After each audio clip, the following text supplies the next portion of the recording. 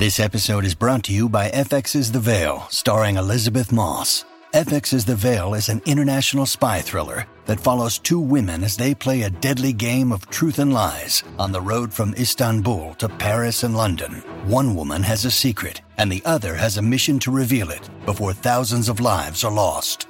FX's The Veil, now streaming, only on Hulu.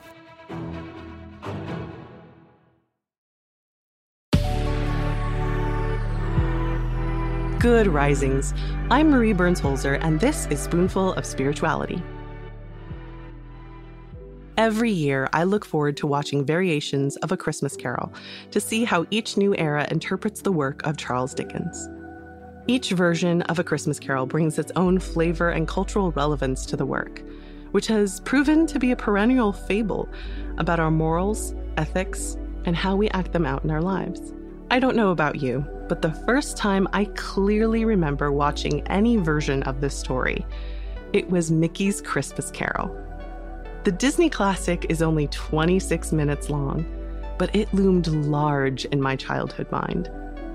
The scene in which Ebenezer Scrooge is escorted by the ghost of Christmas future is terrifying to the childhood mind, especially the weasels commenting on his unattended funeral, and then the Pete version of the ghost of Christmas future pushes Scrooge into his own grave while naming him the richest man in the cemetery.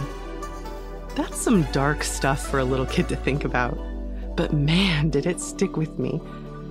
To not value money over people and community with them. The Muppet Christmas Carol is another classic version of the tale that is accessible to young people.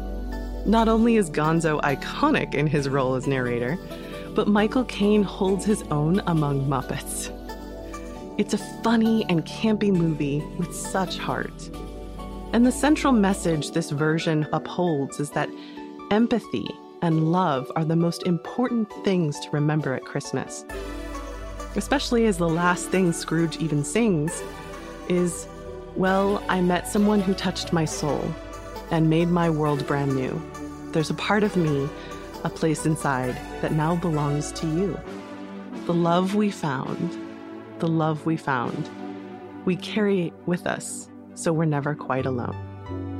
There's also Scrooged, starring Bill Murray, which isn't so much as a remake like the others, but rather a retelling, a kind of adaptation, equating the cold-hearted cynicism and selfishness that comes from the 1980s and its worship of corporate greed as the most Scrooge-like thing in the world at the time.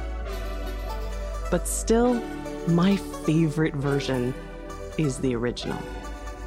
Its very thesis is to remind us to look beyond our own comfort and well-being, to remember that people need help, that the poor and unfortunate are rarely in those circumstances by choice, that it is our job, our birthright, to honor our humanity by caring for all of us.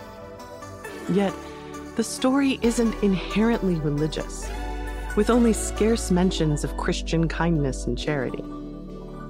But it is a story of morality, kindness, peace, and goodwill to all people.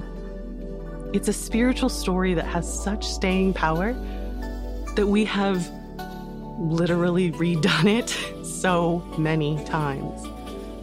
And it's all because it reminds us of what matters most.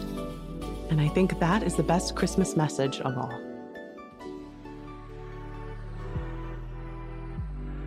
I'm Marie Burns-Holzer, and you can find me at Marie Burns-Holzer on Instagram and TikTok.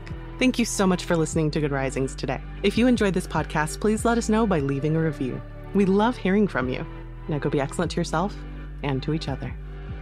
We have some exciting news. You can now search more than 700 Good Risings episodes on the new Fathom.fm app, the podcast player from the future. Now go to fathom.fm/Good Risings to ask questions and hear answers directly from the Good Risings podcast. Good Risings is presented by Cavalry Audio.